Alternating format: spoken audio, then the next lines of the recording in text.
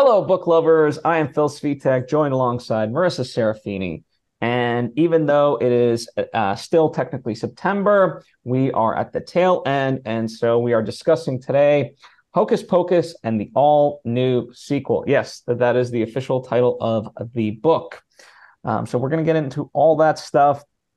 Just a few sort of not necessarily housekeeping items, but just, we're going to assume that you've read the book in that way. Or if not, hey, it's going to be spoiled. So just know that right up front. And as the title implies, yes, it is based off of the movie that came out. And so it's a novelization and the all new sequel. But I have to know, and we'll talk about it more, it is different than the Disney Plus sequel.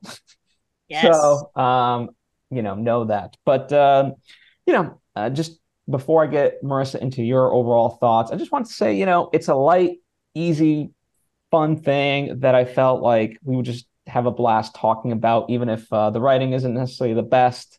But it's fun enough, right? Like it's good enough to make it work. So, with that said, Marissa, what did you think of Hocus Pocus and the all new sequel? I mean, honestly, Phil, I have to praise you because I think you just know me too well, knowing I love Hocus Pocus the film, considering years ago we did a movie review on it, and now we're doing the book review. So I was so all in for this one. What was exciting is that I don't think the writing was bad. It actually added padding to like the scenes that we already know.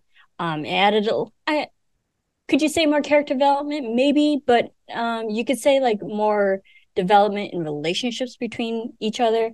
Whether that be Danny to Max or Max to Allison, they're just more like chemistry building in that sense for character development. And like I enjoyed it as like when you said last time when you're reading, you know, the first movie, quote unquote, the first story, you are playing it in your head, and like I totally don't mind that. And I do have to admit, when I started this book, I was like 60 pages in, I was like, oh yeah, I'm definitely like replaying it in my mind. But I actually stopped and fast forwarded to part two. I was like, I already know this story, so let me just get to the sequel part that I don't know yet. I was kind of more excited to read that first. So I kind of read this book out of order, not gonna lie, but it all made sense, and I loved it. I can't wait to dive into it. Yeah, so we'll take it in two parts, as is the book. So let's start with the first part, which is very heavily based on the movie. And as you mentioned, I do believe that it deepens the character motivations. We know why Max was rowdy in class, and it takes some liberties where it doesn't start. The movie itself starts with like the prologue, and then we cut to the classroom scene, whereas the book is much more. It cuts back and forth, and we get Max a little bit before his day really begins, and that's where the infatuation with Allison does already come in. So we're playing into that. And yeah, I thought expanded stuff. And then the only other major thing is it intertwined sort of the basis for what will come in the sequel, aka that the Sandersons have this unknown sister, Right. Elizabeth Sanderson. So that's like a major change through it. But yeah, as far as obviously you visualized it, but I'm curious to know your like you mentioned you like the additive stuff. Oh yeah, absolutely. And I think it kind of helps with the pacing along too, because if you're just gonna go like basically throughout the movie, movie has a condensed schedule and things are usually more expedited when it comes to character development, relationship development. So when we got the scenes between Allison and Max flirting with each other, you can also see like also more scenes added onto that we don't see as visuals. You can see the like they've been eyeing each other for a while. It's not just like one day kind of infatuation. It was like, oh no, Max has been there for a couple weeks now, and Allison has noticed him in other classes, and so it's like we see more of those kind of scenes where like, oh no, they've been interested in each other for a while, and then once Max finally, like gets the courage to like give the number and stuff, you're like, oh no, that wasn't just a spontaneous moment. That was like 2 week buildup kind of. And I like that because, when it comes to books, it flushes out relationships better. Yeah, and that was as far as the whole interaction with Danny, it fleshed that out, right? Because Allison had seen him sans Danny, and then she takes note that, hey, when you're with Danny, you're much more you. You're relaxed, Yeah. albeit, lighting black flame candles, but at least like I see the truer nature of who you actually are, and that I think works overall as far as the story. Yeah, and I like that. And to see the dichotomy between Max, because we see it as the audience when he's alone with his family, but Allison doesn't. And I like that Allison pointed that out. It's like, no, you actually are a nice guy. You genuinely care for your sister. Like, when you're trying to put it on a front, it's disingenuous. But like when you're more relaxed in that way, it's like she's more attracted to that. I was like, yeah, that's what's attractive to women when men are truly themselves. Yeah. Well, it also solved the big mystery of how did Danny know about Allison's Yabos. And Yeah, apparently, we got the whole thing. It was a phone call to a friend in California where they were talking about all the things mm-hmm. Max liked about Allison. Allison's Jabos. Okay, I do have to ask you because this book does kind of date itself now. They're saying 1993, 2018, 2019. So like we do get specific timelines in that way. And when it comes to Yabos and Allison's breasts, now in the 21st century, also to date ourselves, do you think that reference ages well with the PC-ness? I know people are like a little bit more particular about that, but do you think like the humor and the joke still ages well? I think it does because it was always so like far-fetched. I mean, first off, I'd never heard the word Yabos apart from like this, right? And so even in the movie, because that's what we grew up with, right? Like that was a big point of everyone remembers that moment because of how absurd it is. I mean, he chokes on his, as he's drinking the punch, he's like, what the hell, did you say? And so I don't, like, let's be honest, I don't think it's in today's day and age. Yeah, even like I'm sure there's guys that talk about like women's boobs and be like, oh, she got a nice rack and stuff like that. Mm-hmm. Now, would you want that? So it's the same principle, regardless of what time frame you're in. Like it's guys speak, right? And then all of a sudden, here you have an 8-year-old just blurt it out and being truthful. And he's like, wait, totally not meant for you to be heard. It's true, but not meant for that, Right. So I don't And know. But that's such a genuine brother sister moment too. Maybe the PC-ness doesn't age well, but the relationship between siblings still is very relevant. Like I feel that when a younger sibling is embarrassing an older sibling, and especially in front of the person that they're crushing on. yeah, exactly. Like to me, that it brings truth for all of eternity, right? You're always going to have someone be like, "Hey, I think this person likes you," or like, "Hey, do you like him?" Just being so blunt, Yeah. 100%. Um, what was any other sort of characters within the first one that you felt were fun to be fleshed out? Like for me in particular, I loved getting into the dynamics of the sisters because right, Mhm. they too were expanded. But just curious from your perspective if there was anything that you enjoyed. Um, I mean, yes, the sisters too. I loved how the dialogue never changed because the dialogue in the movie is just like so one-liner, witty, funny, and like the actresses themselves just deliver them so well. Um, and so like I love that they kept the funny lines in the book, but also just their mannerisms towards each other. How they're like hitting each other and slapping each other. We see that in the movie, but we also see that in the book. But my thing was more so like you can understand like maybe this is just me now reading it. It's like I question why Mary and Sarah were always following Winnie. Because like in a pack of three, you have the leader, the follower, and the wannabe. That's like the general trope of groups. And Winnie's definitely the leader. But then you see Mary, she could like be smart and like she puts Winnie in her place, and Sarah's just, a ditz and just jumps all over the place, and that's why we love her. But the fact that like Mary and Sarah don't ever really question Winnie. They just placate to her and follow her and do whatever they did. And if they actually gave pushback, I think we would have had a completely different result in this movie and in the story. If we actually had like more challenging people towards Winnie. Yeah, I mean, you're certainly not incorrect, but I think that was part of the charm is that like if they were never sisters, like it's one of those things like I think Winnie ultimately does need them, but they don't need her.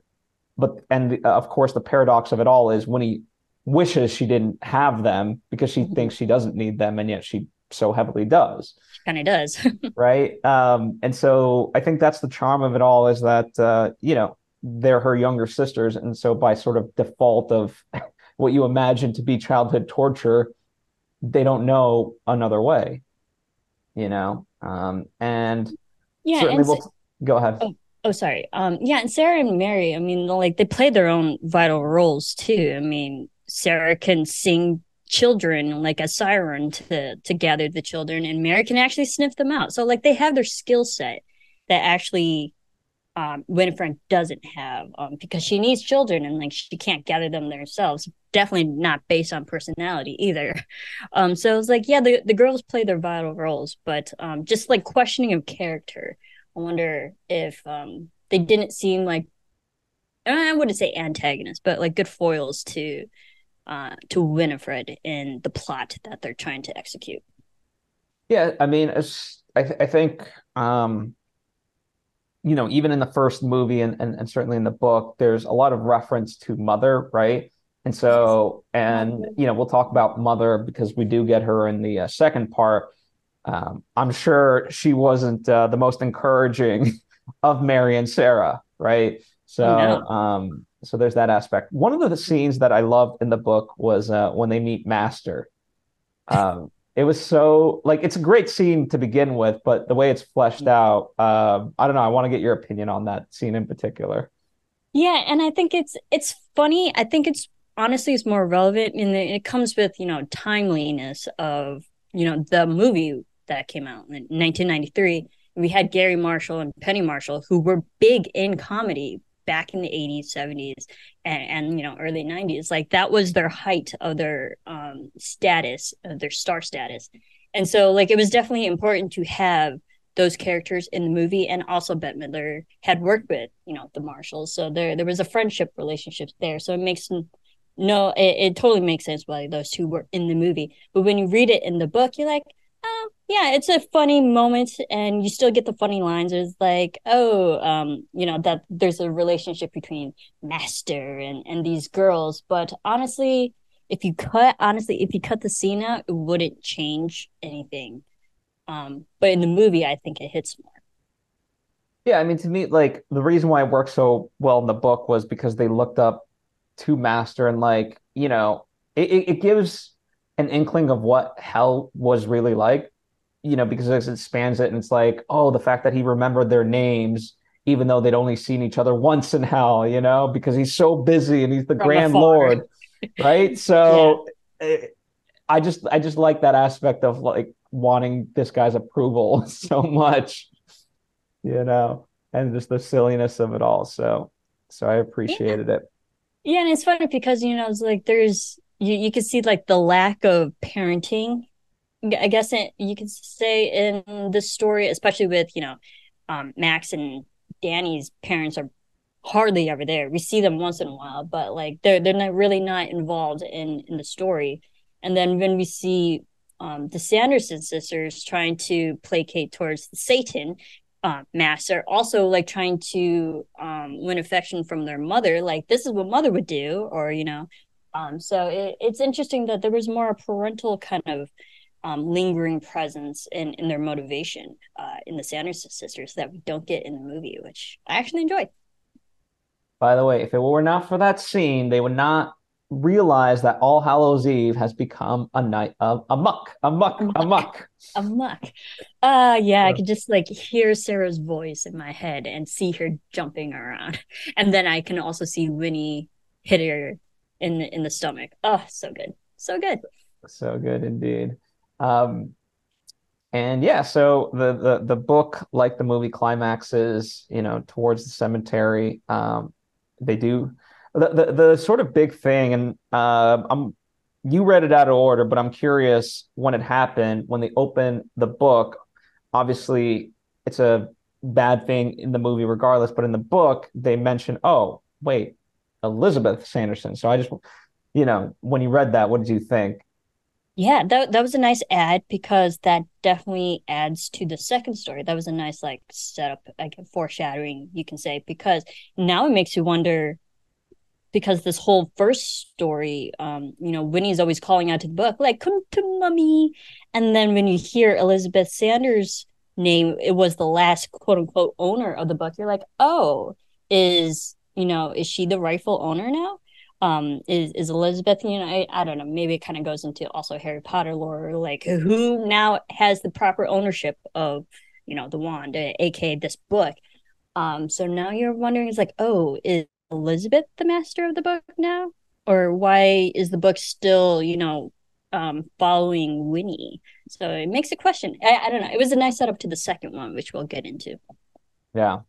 And certainly like in those moments, right? When it is like 4 or 5 a.m., the worry of like in the movie, I'm not thinking about like, oh, her parents must think, what the hell's going on? And is she now pregnant? As far as Allison, right? So I think I like that insertion of like, holy crap, yeah, most people don't know about the witches and things like that. And so, for her to just spend the night with a guy. Right. And also it goes to show that we don't really see Allison's parents either. We hear of them. We know that her mother used to be the caretaker of the museum, but that's all we see. And we know that the party that she was at when Max and Danny go to see her, like it was their parents' party, but you don't see the parents. So again, it just like goes to show that the parents aren't really involved so much in the children's lives, or at least for, this night of Halloween, Yeah. but like the presence is there, but they're not actively involved. Yeah. Any other observations about part one before we start to deep dive into part two? I mean, no, I just love the fact that it followed the beats and still followed the character development of, well, like why we love these characters, and like it was very consistent throughout. I'm glad they didn't change anything, but added to Yeah. enhance it. Yeah. And I will say, years ago at this point, we did a Hocus Pocus retrospective movie discussion with our sister Sarah, Yeah, Sarah Stretton. we love And Sarah. so I will link to that as well for those curious, because I think it's I mean, I haven't revisited since, but I know it was a fun and lively discussion and people seem to enjoy No, it. So it was years ago now. We were babies then, but I think that goes to show just how timeless this movie can be. Yes, it's a Halloween story, but it's still fun. The humor is still hilarious after years now. We're going on 30 years. Look at that now. I don't mean to keep dating us, but like it just shows that this is a fun movie to watch every single year. and it Or holds up, right? every Like it a lot of the effects are practical and so they don't feel dated in that way like bad CGI might. So like, and I'm sure, they're using tricks and stuff like that, but like when the Sandersons come, like it's all lighting tricks and, just stuff a magician would use or stuff like right. that. So that's why I think it is also rewatchable at any stage of life. So um, now, before we get into part two, just quick context about this. So the author of this book in particular is not very publicized. There's no mention of the name. You have to like really look inside the book for the Yeah. name. But is A.W. Jantha.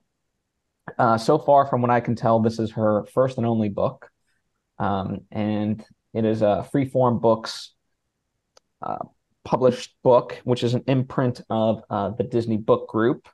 And in particular, it was released in 2018, which coincided with the 25th anniversary of the movie.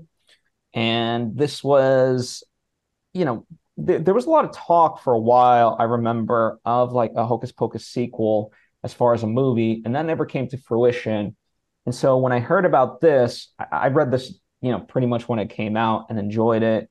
And then when Disney Plus announced that they were having an actual Hocus Pocus 2 sequel, I was very excited. Now, as I mentioned at the top, the sequel we're going to talk about is very different than what they actually made. And part of it, I think Right. could be, maybe they couldn't get all the characters back. Like this book in particular is very much focused on 25 years after and with the main characters. There's new characters, but it involves our beloved Danny, Allison, and Max.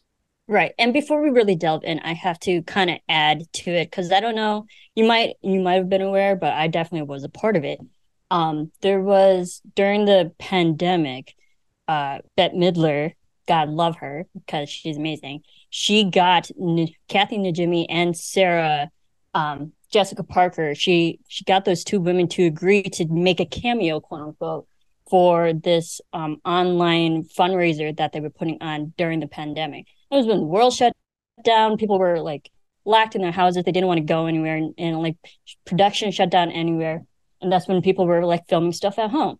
And because Bette Midler and her star power, she got a lot of different celebrities involved in different ways to help, donate money to, I believe it's like New York Library um, Foundation. And it was kind of, I wouldn't say Kickstarter, but it was like people like me could donate money. And when you do that, you get a online link to the special event that was only streamed online. And because of the success of that, you had the three Sanderson sisters back after 20 plus years. We're like, oh my God, this is awesome. And that was so popular and it streamed a few times actually. Like it was only meant to play once, but like people demanded to see it again. Because of the success, that's when Disney Plus actually greenlit properly the sequel for Disney Plus, the movie. And that's like really what kept it going when it reminded everybody, we are like, oh no, people still love Hocus Pocus. So that really helped it. Thanks to Bette Midler. I mean, goddamn, I love her. I love her so much. Yeah. No, I'm glad. I mean, I remember that was a big thing, and um, yeah, just the amount of people, like the watch party when it came out, I you watched it. know. I That mean, was me. we did our own watch party, I remember. So that was a We lot of did. fun. But yeah, that live event was super special because I was like the only one out of like the circle that I know of people who actually watched it live that night. I was like freaking out because I was so excited because I bought my tickets like a month ahead. So I was definitely looking forward to it. Yeah. So, I mean, anyone who thinks that this movie will not, like, forever, millennials at the very least, will keep this flame of the black flame candle burning, Oh yeah, for sure. and all that. So, all right, well, let's get into the sequel itself. So, unlike with the part one, this one is much more first person, which is Yeah. a and present tense. So, big shift already. Right. And also a perspective change from a male to a female. And honestly, I gotta admit, I didn't read the back of the cover. I didn't know the character's name was Poppy. So when I'm reading about this character who's now first perspective for like 10 pages and she's interested in a girl, I was like, oh, interesting. I can't tell if this is a woman or a man. And then we finally find out it's Poppy. I was like, oh, something's happening here, which we'll get into. But yeah, it was such a drastic change of writing style that I had to do a double take. I'm like, wait, who's speaking right now? Is it a son? Is it a or is it a daughter? I don't know. Yeah. And I think it works overall where it gets not into trouble, but it's interesting is there are scenes with just the witches later that happen that isn't from a first person perspective. So it's like if we're gonna stick to Poppy, I'm all in, but then we kind of have this obligatory like, hey, cut to other characters. Mm-hmm. So that's when it was interesting. What did you think of, overall the story itself, part two? I think it followed the same beats as the first one, but in obviously different elements in that way. Where there's doubt, and I loved how there was still like I don't want to say I encourage bullying. I don't, but just still the elements of high school where people are insecure and they're picking on each other, and then like they're questioning like friendships and stuff like that. So you get that tension dynamic between teenagers. And then the whole gathering of doubt and like, let's do this, where we're like, don't do that, what's gonna happen, because we're just conditioned that these women are gonna come back. So it followed the same beats of like, something's gonna happen, now we have to take them out, we have like the timetable of the sunset, like they're only here for a few hours, so we got to do XYZ. I like that, it was easy to follow. And it's like we see the same characters like come back, but also some characters come around, and I like that. Yeah, I mean, I think it one of the strengths for me was that there was a purpose to it. The whole unresolved sort of tension between Bully Jay from the first one and Max Mm-hmm. makes an amends, right? And even though there is bullying, as you're talking about, Katie is the young daughter of Principal Jay, who was the bully to Max, and not only so it's all kind of resolved by the end, and certainly not that I want to start at the end, but one of the core messages by the end, as Elizabeth says, as long as there is evil in the world, the witches can come back. Yeah. you And know I like that too, because it kind of sets up themselves for a third one. Like, there's a possibility these witches could come back again, and I'm like, I'm for it. As crazy as it is, and like we know the rhythm of how to bring them back and then kill them again, but like, they're still fun. Every time they come back, you love seeing these three Sanderson sisters together and just being crazy and foolish. But I'm for it. And the fact that like they reassure us that like, oh no, they're not truly dead, I'm like, yes, let's go again, because I love it, I love the ride. Yeah, well, let's start with their arrival. So, the whole setup is that, there's this friend group of Poppy, who is the daughter of Max and Allison, and then there's Aunt Danny, who's the coolest, according to Uh-huh. Poppy. Yeah, Um, Danny grows up. And I like the fact that, now Danny, because, it originally was like the young, annoying sister, but now she's the one that Poppy looks up to. And she takes on more of that leadership heroine role, I guess you can say, that I wasn't expecting, honestly. And it added more character to Danny, because getting out of that annoying child phase is actually pretty satisfying. yeah, I mean, she was 8 years old, lest we forget. Right, right. And like, and I can't fault her for that. But to see a different side of Danny, I applaud that too. Yeah. And so, apart from Poppy, there are her friends Travis, who loves Halloween, but also understands Poppy's motivations, which we'll get into. And then there's the amazing Isabella, who is just a dream, according to Poppy. Dream. Yeah. And this is where I was confused. I was like, is this a girl or a guy crushing on another girl? I'm like, all right, I like it. I'm for it. And I like that because it kind of really modernizes the story, and it like really brings us up to like today's pop culture where homosexuality is way more accepted. Um, and I'm for it. I'm like it. I'm so for it. Yeah. And, Max is now a history teacher at the school. And as is the decree in all of Salem on Halloween, you always tell the Sanderson story in any history class ever, unless you're Max Dennison. Unless you're Max Dennison. And it kind of just goes to show, like, like this that night with the Sanderson sisters really affected him. That like he never wants to see them again. And like, I mean, yeah, we had a positive outcome the first time, but you don't see how it actually affects him afterwards. So I was like, oh no, he has a serious disdain for these sisters. Um, but interesting, yeah, it just goes to show the ambivalence that Dennison like really grew afterwards, which we didn't see. Well, because it's one of those things like, in a way, they like save the world, and yet they can tell no one, right? Yeah, Because like, who the hell is going to believe them? Like, what are you talking about? right. And so obvious, and that's the crux of this whole thing is that Poppy knows the family secret of the night that took place, but of course you can't tell anybody because they'll be like, "You're cuckoo for Cocoa Puffs." Mm-hmm. Right.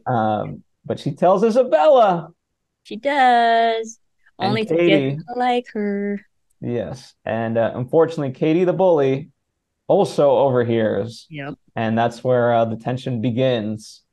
Because, of course, the famous Denison party is afoot tonight, and everyone is invited. Yeah. I like that because that's like a standard overhearing trope, especially and it gives the bully Katie just, more fuel to the fire. And it gets her involved in the story now. Like now that we're like, oh great, now she's obligated in her way because she knows the truth and she's one of the few people who can actually believe that this is happening. So I like that. It did like I wondered when I was reading, I was like, oh, how is Katie gonna get involved? And like that's her way in. And I'm okay with that. I thought there was a slight missed opportunity to have her be a part of the calling back ritual because she's a natural foil to be like, well, just do it, Poppy. Mm. You know what I mean? Like, oh, all of it's fake, but oh, you believe in it? Do you believe in it, or do you not believe in it? So I think it just could have been that extra push. Because as it stands, I guess I'm curious to know. So, yeah, Isabella brings this like spirit board as funsies, even though Yeah. there's a blood moon, and Allison's like, you Like know, ripping her a new one. he was like, speaking from experience, don't do this. But teenagers aren't gonna listen to their parents and it's Halloween. That's when you do the Ouija board. Or whatever board that's most likely to resemble a Ouija board. Again, I was okay with it, but also I think it was more to kind of go back a little bit to adding Katie to, I think maybe it would have been one too many girls because now we have the three Sanderson sisters, and it would have been nice to add Katie to this group that could have been three girls against the three older women, but I think maybe that would have been one too many girls. I don't know. So it might have thrown off the balance. And I think it really helps that it added Isabella and Poppy's relationship over the course of that night Yeah. when it was those two together. Yeah, I guess that makes sense. And I mean, ultimately, she is added to the mix towards the end. And so that feels organic in that way for Chauffeur. sure. I mean, like she had the car, so yeah, Yeah. get her involved.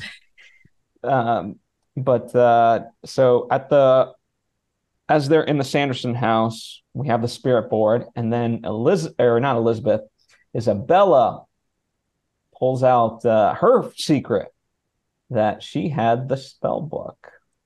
Yeah, and you're like, how did you get this? Um, and I like that. I was like, oh, something's interesting with Isabella. Is she related to them? Is she a witch?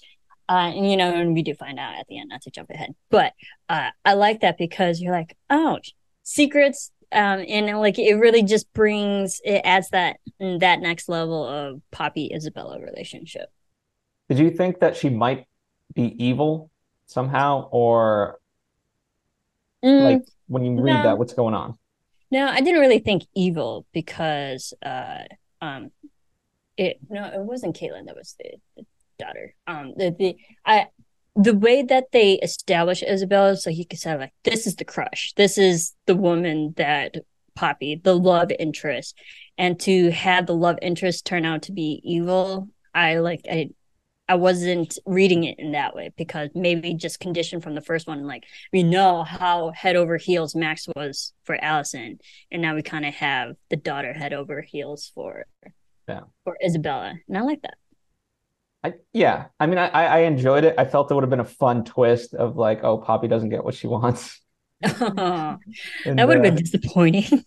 well, maybe she realized that Katie, was the one for her all along. I don't know. It could have. Oh, toxic. That's toxic relationship. I don't like that. No. Listen, Uh, they found it. They made amends by the end. yeah, they did. They did. Um, I liked Isabel and Poppy together.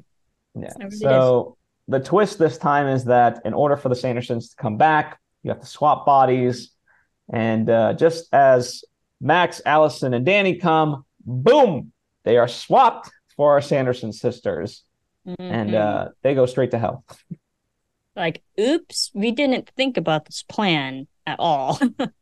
um, And I think that's I mean, it was unfortunate for the original Dennison group and you know and Alice and to kind of go away because it forced this new generation, these kids, to deal with this problem. Because if it was just like Max and Danny and Allison figuring it out again, then like what's the point of the daughters when we know this is now the daughters' problem? This is their conflict. I like that. It kind of broke them out of the story a bit to force um you know the daughter to find the resolution. And it raised the stakes in that way, right? Now, like this time around, it's we got to save the parents, we got to save the town, because as it escalates, they swap a lot more people. So, Yeah. And it so was that was a newer element because you know the whole first story is like just getting the youth from children, but now there are other, you know, there's more family involved. And the fact that now on top of trying to suck the lives from children, they also have to get the original family back. So it just added another layer of desperation and jeopardy. yes. And where does one go when they're desperate? The cemetery. Yeah, because that's the best place, obviously. So this is where we reunite with our characters of Binks, aka Thackeray, Emily, who is actually named Emily Binks. Mm-hmm. And this is where we meet Elizabeth Sanderson for the first time. So, Yeah. yeah, Um, which going, I liked Elizabeth. I liked how they added because when I said a few minutes ago, it's like, oh, there really wasn't anyone who was challenging or against Winnie when it came to her motivations. But then we get Elizabeth. You're like, oh no, Elizabeth is actually the good. Is you can assume she's like the good daughter, the one who could actually like keep Winnie on a leash per se, and who would actually have the motivation to like stand up against Winnie. And I was like, I was for it. I was like, all right, we got sibling rivalries going down. Let's go. and as the tale goes, they also set this up in the first one. Elizabeth lives on sort of the edge of that town in the 1600s. So when Emily went, she tried to stop Emily from going, but in her mind, not hard enough. And that's what led to Emily's death. And so she feels that guilt over that. So I do, like all things, I like that the weight of history is ever present. But of course, Emily has forgiven her. Binks has forgiven her. So it's all good. Yeah, and I think that gave a more positive motivation for Elizabeth. The fact that she felt remorse and gave her more a better reason to go up against Winnie. Because like, no, she knows right from wrong. She has more of an ethical motivation to go against Winnie, and that's something that we never got. And I enjoy that. Someone who actually like has a conscience. Yes. Well, this time around, unlike with the first one, they get clear instructions on how they can stop the witches. But in order to do that, not saying that it turns into a fetch quest, but it's a little bit of a fetch quest. So I think that's a distinction because in the first one they're like, we have to stop them. What the hell's going on? Whereas here it's like, here's what you got to do. There's a blood moonstone that's like a family heirloom. Go destroy it. Go get it. Yeah. Yeah, I mean, and that's cool too because again, it's now it's like now we have a mission, we have to go get it. We don't even know where it is, but thanks to technology that like kind of resolved that really quickly. Um, I'm not sure if I was okay with that, but you got to remember the times because even in the 90s, like they use Max and Allison use their technology, quote unquote, like radio and of the PA system to like repeat lines and force the girls into tricks and traps and stuff like that. And then we also have like the iPhones now, just today's modern technology that helped lure the women into traps. So and the fact that they use Siri to help find the stone like immediately, I was like, oh, let's go. I'm like, oh, that was too easy. I was like, if we had Siri back in the 90s, the movie would have been done in 10 minutes. Um, but like it was just a nice modernization that added to to keep the story along. Yeah, and obviously, there's a lot that the witches themselves missed in the 25-year gap, and they certainly weren't caught up just by one night on Halloween, back in 1993. but at least they're much more knowledgeable that things have changed, right? And so they can sort of embrace that. And to your point about the sisters and whatnot, like it's really Mary that figures out the phone. She doesn't fully understand it, but regardless, it was Winnie's like, put that away essentially. Like, what are you doing, you ignorant buffoon? Whereas Mary's like, I think this can help.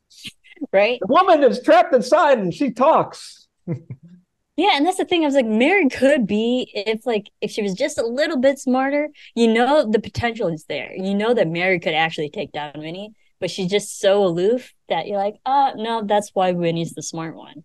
But like Mary has the shiny moments. You're like, oh no, this is something. Um, I do love Mary in that sense. We're like, we do need Mary around because she's kind of like the voice of the audience that well, like she answers all the questions that we're already thinking. Yeah. And it's also Sarah, it is her that sings into the phone.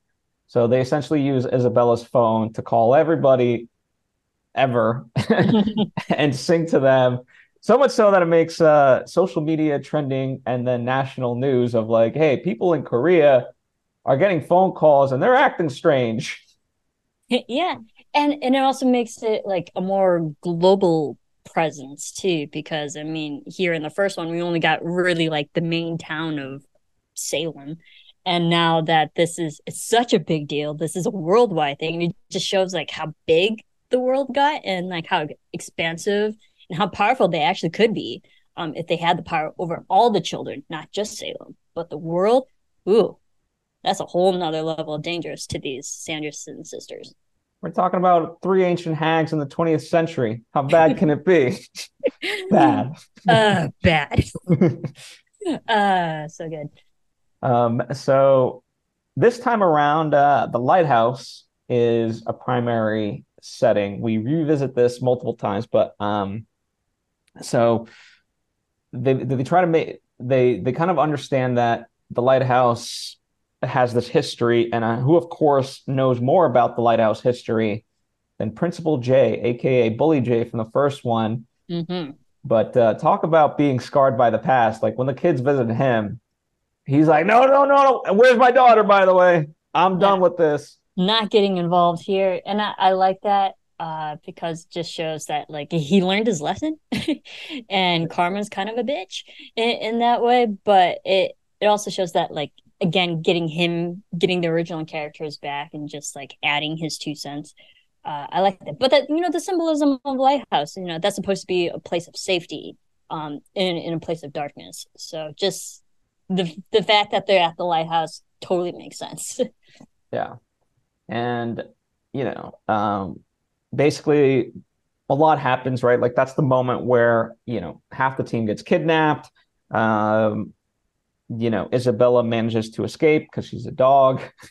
But of course, the witches have the spell book and they have now the blood moon stone, both things that they need in order to essentially bring back. In this sense, they want to bring back Master and Mother, and also start a coven.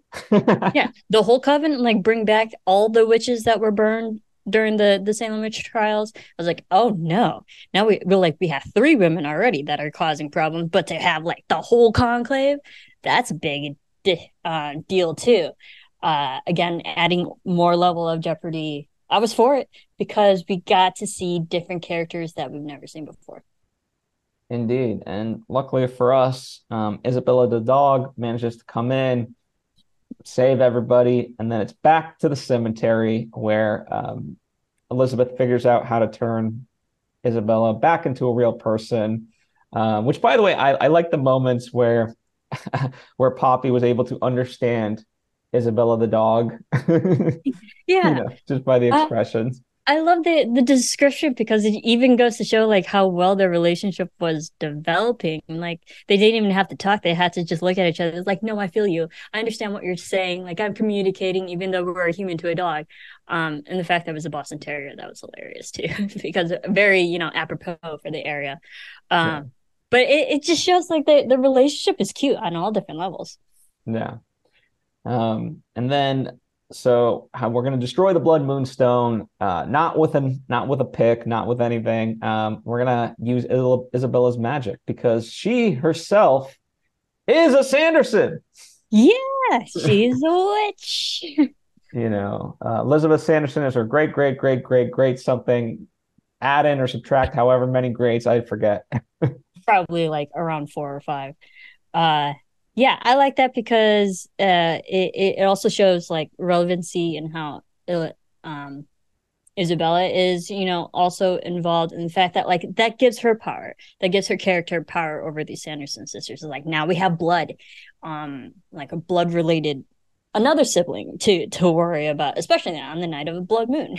So you know it's genetics kind of really play into the story. Yeah, and it's the final stand at the lighthouse, by sort of the climax of it. You've got all these zombie kids and these new witches coming after them, of course, the Sandersons. But the main thing that happens is we get Drusilla the Dreadful, which is their mother. And so I'm Mother. curious, we don't get a lot of her. So I want to hear your opinion of her. um I loved to hate her.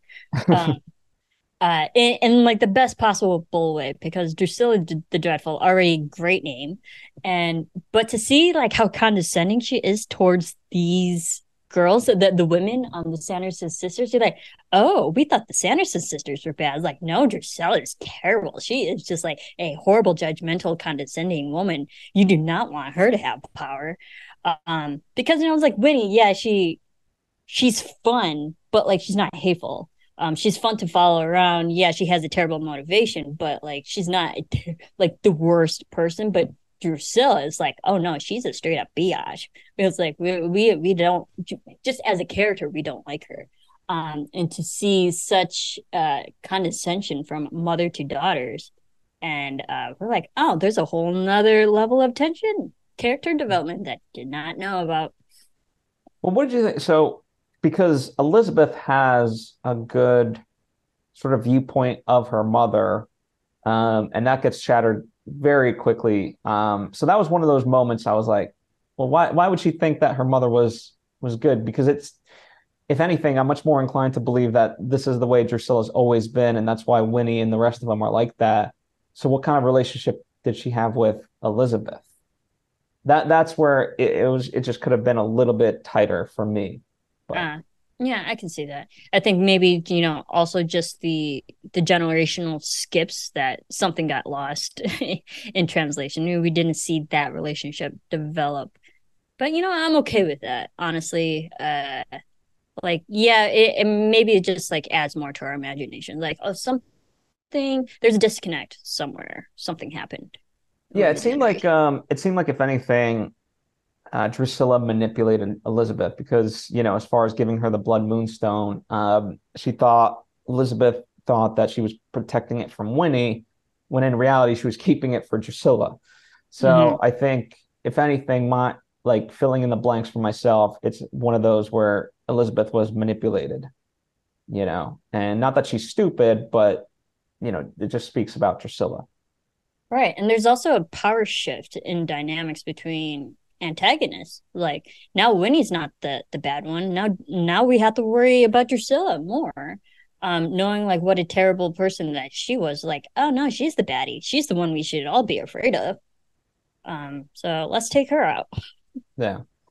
And good old Poppy, she gets that idea, she's gonna toss the keys as if it's the Blood Moonstone, and damn it, he's tricked us again. Tricked us That sort of again. moment, yeah. Uh Um, you got to give it to the teenagers, outsmarting these women over and over and over again. Because it really just shows like how ditzy they are. Maybe ditzy is not the best word. Like just like how aloof, I guess you can say that they are. Like they're so gung ho about their motivation of just trying to like mortality, and just trying to suck the lives of children. That's like the only thing they see. That's their tunnel vision. That they're not like so smart about everything else. They're just completely oblivious. And teenagers really, really, go in on that and really use that to their advantage. Yeah, and that's to me has always been the fun aspect of it, right? Dating back to the first movie of, the lighter, obviously the kiln and all that stuff. So Burning rain of death. yeah, so very much appreciated. But of course, it is a happy ending. Everyone returns. Um, Danny's happy. She's the rest of the family's there. Principal Jay and Max make up. They do. After 25 years, they're good. Yeah, and I love that because we see the end post credit scene in the first one where Jay and Ernie are still in their cages. They're like, "Oh, did they ever get out?" And we're like, "Oh yeah, that was a mean thing for Max to do, just leaving them literally hanging." But because like yeah, that sucks too for them. But I loved how they did resolve that.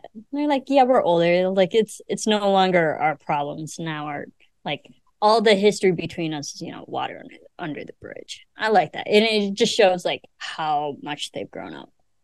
Absolutely. So we did talk about the ending sort of at the beginning of our discussion of part two that Elizabeth says as long as their evil exists, the witches can come back.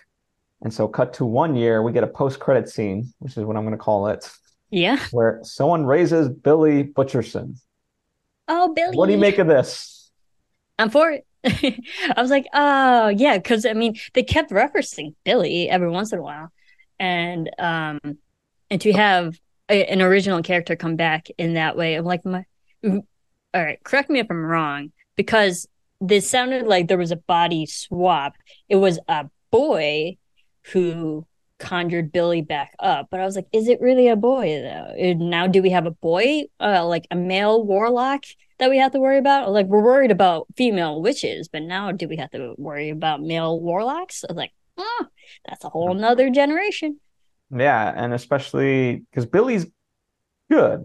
I mean, sure, Billy's good, yeah, he's an adulterer technically, yeah, yeah. but He he's is. good. He's a good zombie. He's a good zombie because he was against Winnie. So it's like the enemy of my enemy is my or yeah is my friend. Yes. So yeah, but like we love Billy, and the fact that even Billy showed up for 2 seconds, I'm for it because it makes me wonder if this kid who conjured Billy back up is he related now? And is there another relationship that we don't know that now ties them into the storyline? I'm for it. Again, we need the third story. Yeah, I'd be down for a third story. I mean, as I said, I mean, I think the part one is very tight because it's working off of the source material. I think Mhm. part two gets a little bit shaggy here and there. Like in particular, I think if anything, I get Poppy's motivation. I think there's just too many times where it's like I don't need you to repeat this. Like I got it from the context, but Yeah. and I pointed out a couple of things story wise, but other than that, like I do enjoy it overall, and I would definitely be down for a third story with Billy Butcherson or whatever it may be.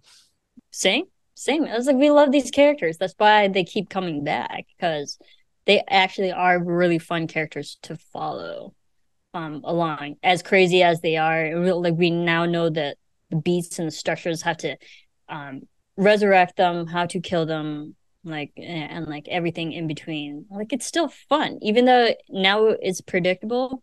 It's still fun to watch. Yeah, and obviously you would imagine, and as was the case, like a book like this was kind of panned by the critics, but it was never really for the critics. It was All right. people who love the books with the nostalgia factor. It's a free form book, and so it's for young adults and that are discovering, yes, pun intended, magic of Hocus Pocus. And I think it delivers on that stuff. And was it like a New York Times bestseller? No, but it was a still a good bestseller overall. So, Right.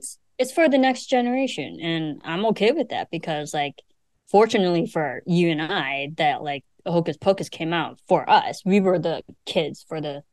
We were the target demographic. And now that thanks to social media, the power of Bette Midler resurging the importance of Hocus Pocus because it did become a cult classic.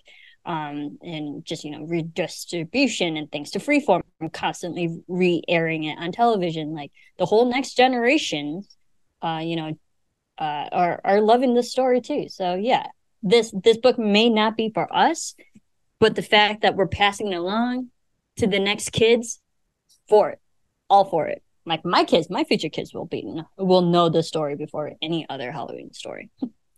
And their kids after that.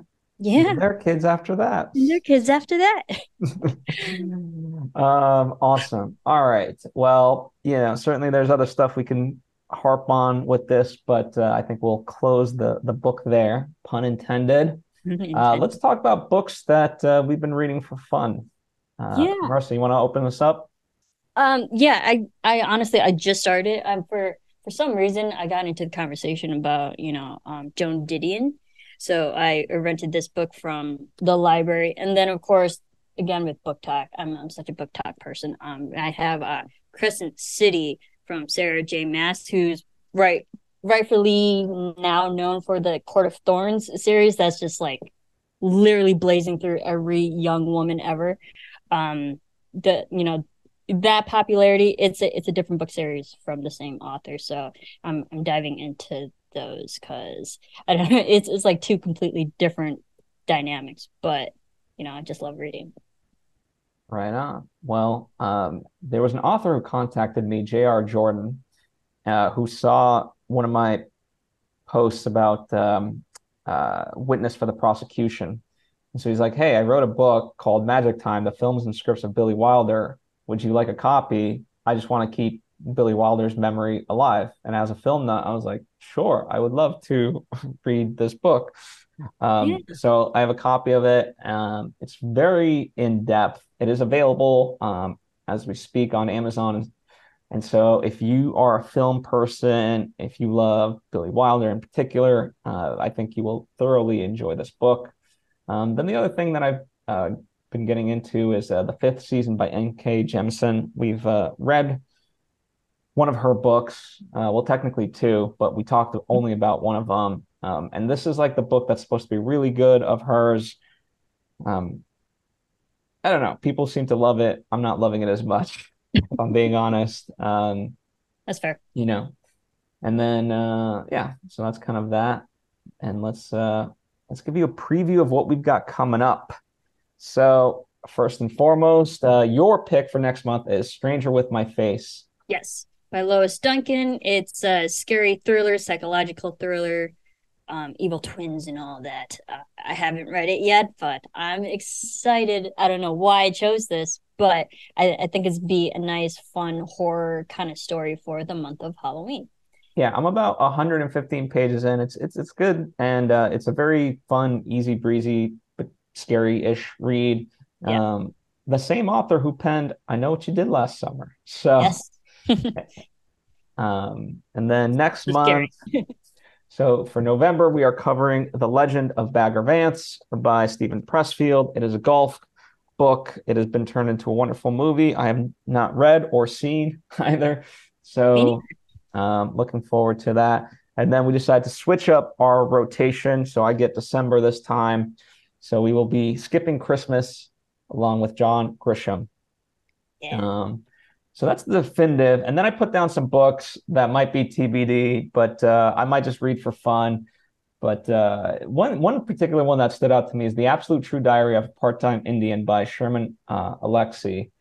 That one, I'm like, that sounds, based on what I heard about it, sounds very interesting. So maybe we'll do that one. But I'll try to pre-read a couple of these before we fully make any decisions. Yeah. 2024 is so far away and yet so not.